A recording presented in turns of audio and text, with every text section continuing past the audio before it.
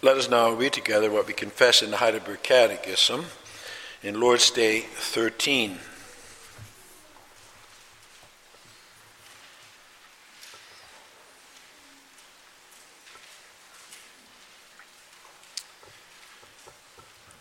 Lord's Day 13. There we find God's word summarized as follows. Why is he called God's only begotten Son, since we also are children of God? Because Christ alone is the eternal, natural Son of God. We, however, are children of God by adoption, through grace, for Christ's sake. Why do you call him our Lord? Because he has ransomed us, body and soul, from all our sins, not with silver or gold, but with his precious blood, and has freed us from all the power of the devil to make us his own possession.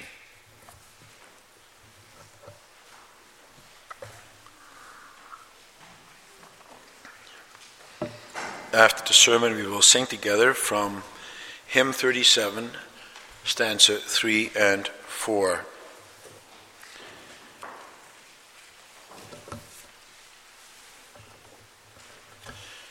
Beloved congregation of our Lord and Savior Jesus Christ, brothers and sisters, and that also includes you, boys and girls. Question and answer 33 deal with the statement in the Apostles' Creed, I believe in Jesus Christ, his only begotten Son. What does that mean? Well, to beget means to become the father of. It's an old-fashioned word. And if he is the only begotten, that means that God the Father has no other natural children. He has only one natural child. And he has been his natural child from eternity. That's hard for us to understand. For what do you think of when you think of a father and his child? And then we think of the one always being older than the other, don't we? A father, in our experience, is always older than his child. We also know that no one can become a father without a mother. But not so with God the Father and God the Son. The Son only has a father and no mother. And the Son is just as old as the Father. That is what the Bible teaches us.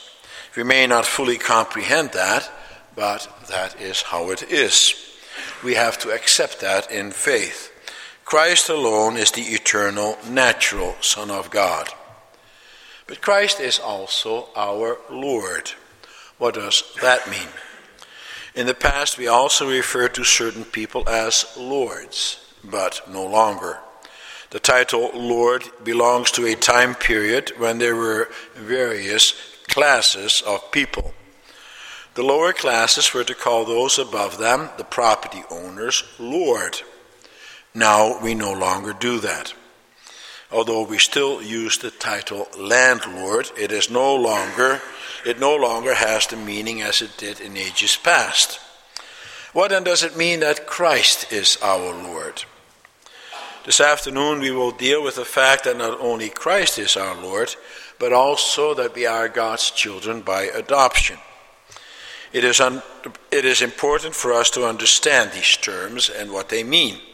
For then we also realize the riches of our faith.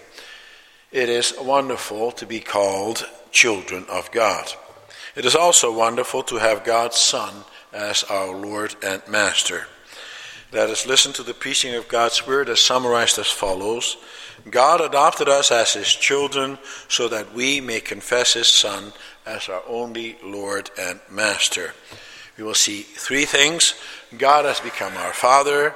Christ has become our Lord. We have become new creatures.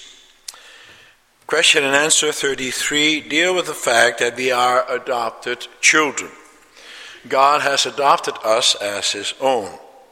We all know what adoption is. It means that a child's natural parents relinquished their rights or had the rights to their child legally taken away. As a result, another set of parents became the legal parents of that child. Adoption means going from one's natural family to one's adopted family. Now then, we are adopted children of God. God is our adoptive Father. That means that he was not always our Father, and that we had a different Father before we were adopted. Who was that Father? Was that our earthly father, perhaps? Well, no. That is not what the Catechism is referring to. For we are dealing here with spiritual matters. Therefore, the reference is to our spiritual father. Who is our natural spiritual father originally? Well, none other than Satan. That is what we learn from the Bible. We read about that together in John 8. We see there that there is spoken of two fathers. Christ says there in verse 38, I'm telling you what I have seen in the Father's presence, and you do what you have heard from your father. Two fathers, the father of Christ and the father of the Pharisees. The Pharisees, however, do not quite understand what Jesus is saying. That is clear from their answer. They claim Abraham as their father. They are thinking about their father according to the flesh. Christ, however, is speaking about their spiritual father. In that sense, not even Abraham is their father, for Abraham is the father of all believers. The Pharisees are not believers, and therefore they do not understand spiritual matters. Who is their spiritual father then? None other than the devil or Satan. They have no father in heaven, but a father in hell. And that is also the way it was for us before we were adopted as children of God. And that may sound strange to our ears. But listen to what we read elsewhere in the Gospel of John.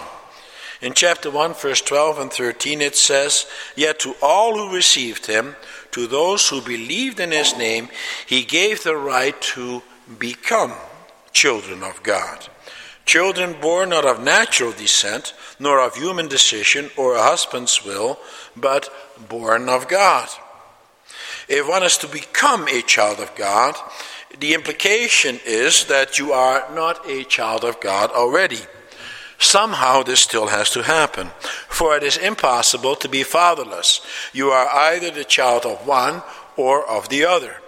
Before you became a child of God, you were a child of Satan. In accordance with our old nature, we are children of Satan. For what is the nature of Satan? He is a natural liar and murderer.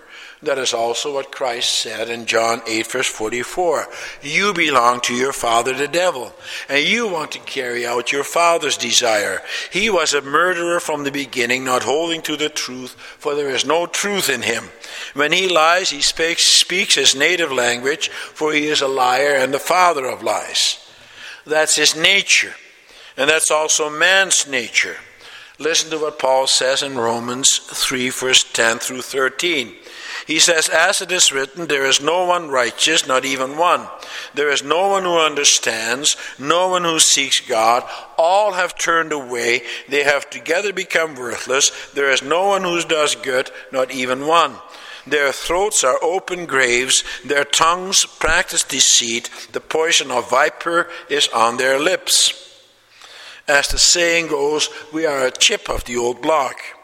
We are just like our father, the devil. And this sounds also final, so unchangeable. How is it possible for man to become a child of God? Something enormous has to take place. Only God can do that. And the wonderful thing is that God has not left us in the deadly grip of Satan. And so God makes it possible for you and me to be adopted into his family. How can he do that? How can the Lord our God break the stranglehold of Satan and take us away from our natural parent, the devil? Well, the only way that could be done was through the payment of a ransom. No doubt you're all aware of the Somali pirates who hold ships with its crew for ransom. The only way that they will release a ship with its crew is if a ransom is paid. They usually ask millions of dollars. Sometimes a shipping company or the government will pay the ransom. And there is no choice but to pay the ransom, for it is very difficult to capture these pirates and to get rid of them. Once you are in the power of these men, you will not escape. Any attempt at rescue will only result in bloodshed and in the sure death of the captives. Now then, Satan also holds us captive. We are in the power of the devil. And the devil is much stronger than those Somali pirates. There is not a person on earth, not an army in the whole wide world that can stand up to him. And he will not let anyone go. He is the boss of a hell from which no man can escape. It is a horrible place. He is the Lord and master of that domain. The only way that we can be set free from the power of the devil is if a ransom is paid. And you see, that is what the Lord Jesus Christ did for us. But he did not come with silver and gold, but with his precious blood. He suffered and he died so that we can be set free from the power of the devil and once again become children of God. Isn't that wonderful? Through the Lord Jesus Christ, instead of being captives of the devil, we are set free. Because of the Lord Jesus Christ, the Lord God has adopted us and made us his own. We are now under his protection. And the Lord determined that already before the foundation of the world. Nowadays, there are also people who adopt children from foreign countries. An adoption like that takes a lot of effort and often a lot of money as well. The people who are in a position to do that will go to a country such as Haiti, for example, where there is a lot of poverty and disease. They will seek out children to adopt who often have no parents, who live in very miserable circumstances. And then these rich people from the West go to visit the orphanages and pick out a child for adoption. Sometimes children are adopted even though they have parents. Those parents give them up because they do not have the means to take care of the child. And so they make their child available for adoption. If everything turns out for the benefit of all parties, then that is a great thing. However, in human relationships, adoptions are always on somewhat shaky grounds. The biological family often remains somewhat in the background. There's also an enormous amount of red tape to deal with. Furthermore, even though at one point, the biological family will no longer have any legal rights, the child, as he grows up, may wonder about his or her biological parents later on in life. And what about the adoptive parents themselves? Couples adopt children partly because they want their lives to be fulfilled. They want somehow the adopted child to fill a void in their own lives. But now think about our Heavenly Father. That is not the way it is with him. He does not adopt us in order to make his life complete. God is complete in himself. He does not need anyone or anything to make him more complete. And therefore he gives unselfishly of himself. And we as his children are precious in his sight. Always. He will never reject you or me. He will never put you on a lower place. He will never resent the fact that he adopted you as his child. Your adoption is on solid grounds. The adoption papers will withstand all challenges, legal or otherwise. And because he has adopted us, he is now also our Lord. We come to the second point. It was quite a day, that first day of Pentecost. What had been hidden in the past has now been made clear. Those people standing around people were, as it says in verse 5 of Acts 2, God-fearing Jews from every nation under heaven. They came from all over the world of that day. They lived in the diaspora, that is, in the surrounding nations, outside the borders of Israel. Living in those foreign countries, they were no longer familiar with the Hebrew language.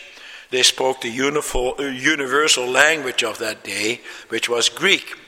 And so they also read their Bible, the Old Testament, in Greek. And now the words Peter spoke had for them a very special meaning. All of a sudden their eyes were opened to the enormous events of the recent past as they applied to Jesus of Nazareth. God's Spirit enlightened them to the truth. They were struck by the title Peter used for the Lord Jesus. He called him Lord. He said, as we read in Acts 2, verse 36, "Therefore let all Israel be assured of this, God has made this Jesus whom you crucified both Lord and Christ." Listen to their reaction as recorded in verse 37. When the people heard this, they were cut to the heart and said to Peter and the other apostles, "Brothers, what shall we do?"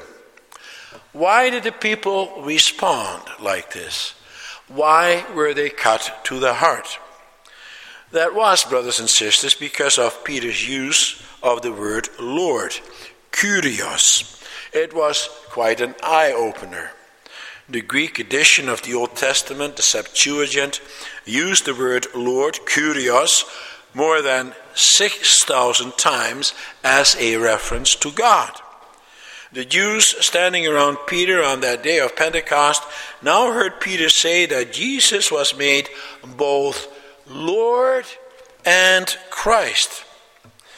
In their minds, they loaded the term Lord with its Old Testament meaning, and they heard Peter to say that the very Jesus whom they had crucified and killed had been placed on the same level as God. Indeed, they had been placed on that same statement that he is God. In fact, Peter fed that understanding with his words in the earlier verses, for he speaks about the Jesus whom the crowds had crucified, and said of him that God has raised this Jesus to life, and we are all witnesses of the fact.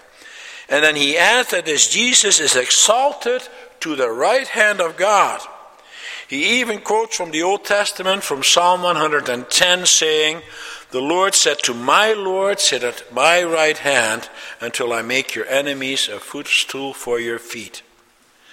The right hand of God, that is the position of authority, of power, and of honor. Jesus Christ is the Lord God for whom they had been waiting. That Son of David now has this glorious position of authority and power and honor at God's right hand. He is now their Lord and Master. Satan is out of the picture. That was a wonderful discovery for them. It is no wonder that thousands and thousands of them believed. But that's not all, brothers and sisters. We're also told something else. As God's adopted children, having been ransomed from our former futile ways, we now have also become new creatures. That is our third point. Our old nature has changed into a new nature. For when God adopts into his family and makes Christ our Lord, he also gives us his nature. He no longer allows us to resemble the devil. He gives his adopted children his Holy Spirit in order to renew our corrupted nature. We are new creatures. He causes our old nature to die. We become like our Heavenly Father. We are again his image bearers. Does that mean that now we are perfect like him? No, not yet. For at this moment, our adoption is not yet complete. That is what Paul means in Romans 8, verse 23, when he says that we ourselves, who have the first fruits of the Spirit, groan inwardly as we wait eagerly for our adoption as sons, the redemption of our bodies. We are at this moment still waiting to take hold of our complete inheritance. We now have the first fruits. But what does that mean? Well, that means that having the first fruits, we today have already a new nature. That is also what John tells us in his first epistle. He says in 1 John 3 verse 1, "How great is the love the Father has lavished on us, that we should be called children of God." And that is what we are. John tells us further implications of that fact. A child of God is someone who now no longer sins. That's what he says in verse 6. "No one who lives in him keeps on sinning. No one who continues to sin has either seen him or known him." Our new nature means that we no longer are sinners. If you and I do, then we are still children of the devil. That's what he says in verse 8. "He who does what is sinful is of the devil, because the devil has been sinning from the beginning." The reason the Son of God appeared was to destroy the devil's works. Now this may sound confusing to you, for you say, we are still sinners, aren't we? How then can we no longer sin? And that's true, we are still sinners. But then you must add at the same time that as children of God, you also have a new relationship with the Father. He forgives you your sins. And therefore you live in a state of righteousness. Only in that sense, are you no longer sinners. Christ has purified you by his blood, and he has also given you the renewal of your life. You are now children of God, but you also have to live up to that. That means that you now must want to flee from sin, that you hate sin, that you want to fight against it with all your might. You do not want to live in it. You are deeply sorry that when you do sin, that you have offended God. And then you get down on your knees to ask your Heavenly Father for forgiveness. Children of the devil, those who want to remain in their sins, do not do that. They continue to live in their sins. They make excuses for it and allowances for it. God's children are not like that. They are not like that now already. At least that is the way it should be. If you are a child of God, then you will also want to do God's will and keep his commandments, even in the knowledge that we now only have a small beginning of the obedience that God requires of us. And that is why John can say further, this is how we know who the children of God are and who the children of the devil are. Anyone who does not do what is right is not a child of God, nor is anyone who does not love his brother. Do you boast of the fact that you are a child of God? Well, you can and you should. But do you see that you are greatly privileged as a child of God and to no longer be considered a child of Satan? Well, that is the way it should be, but that is good only if you realize in the first place that God has adopted you. You had nothing to do with that yourself. Your changed nature is due only to what God has done. Through Christ he paid the ransom, and through his Holy Spirit he renews you. It is all God's work. All you have to do is respond to that by being thankful. And therefore the fact that you are an adopted child must indeed also show from your conduct. And so let me ask you, does the world see from your conduct that you are different? That you are a child of God rather than a child of Satan? Do they see that from the way you do business? Or if you are an employee, from the way that you conduct yourself, that you are honest and hardworking? Do your fellow workers see that you treat them with respect? Is it evident in your family life? It is evident from the way you treat your brothers and sisters in the Lord. And young people, do the people know from your behavior that you are a child of God? Or do you do exactly the same as the world does? Are you able to control your passions? Do you Does it show in your leisure activities and all your activities that you are children of God rather than children of Satan? Do you regularly go on your knees to ask the forgiveness of your sins? And do others also know that you are humble in that regard, realizing that you are a sinner and that you need everything from your Lord and Savior? Think about it. These are important questions. The Lord God has adopted you and me into his family. And that's a wonderful thing, isn't it? But your family traits have to show. Think about that in this coming week. Are your family traits evident? Does it show that I am a member of the family of God? Does it show that I'm no longer in the power of the devil? That I'm thankful for the ransom paid for me? Amen.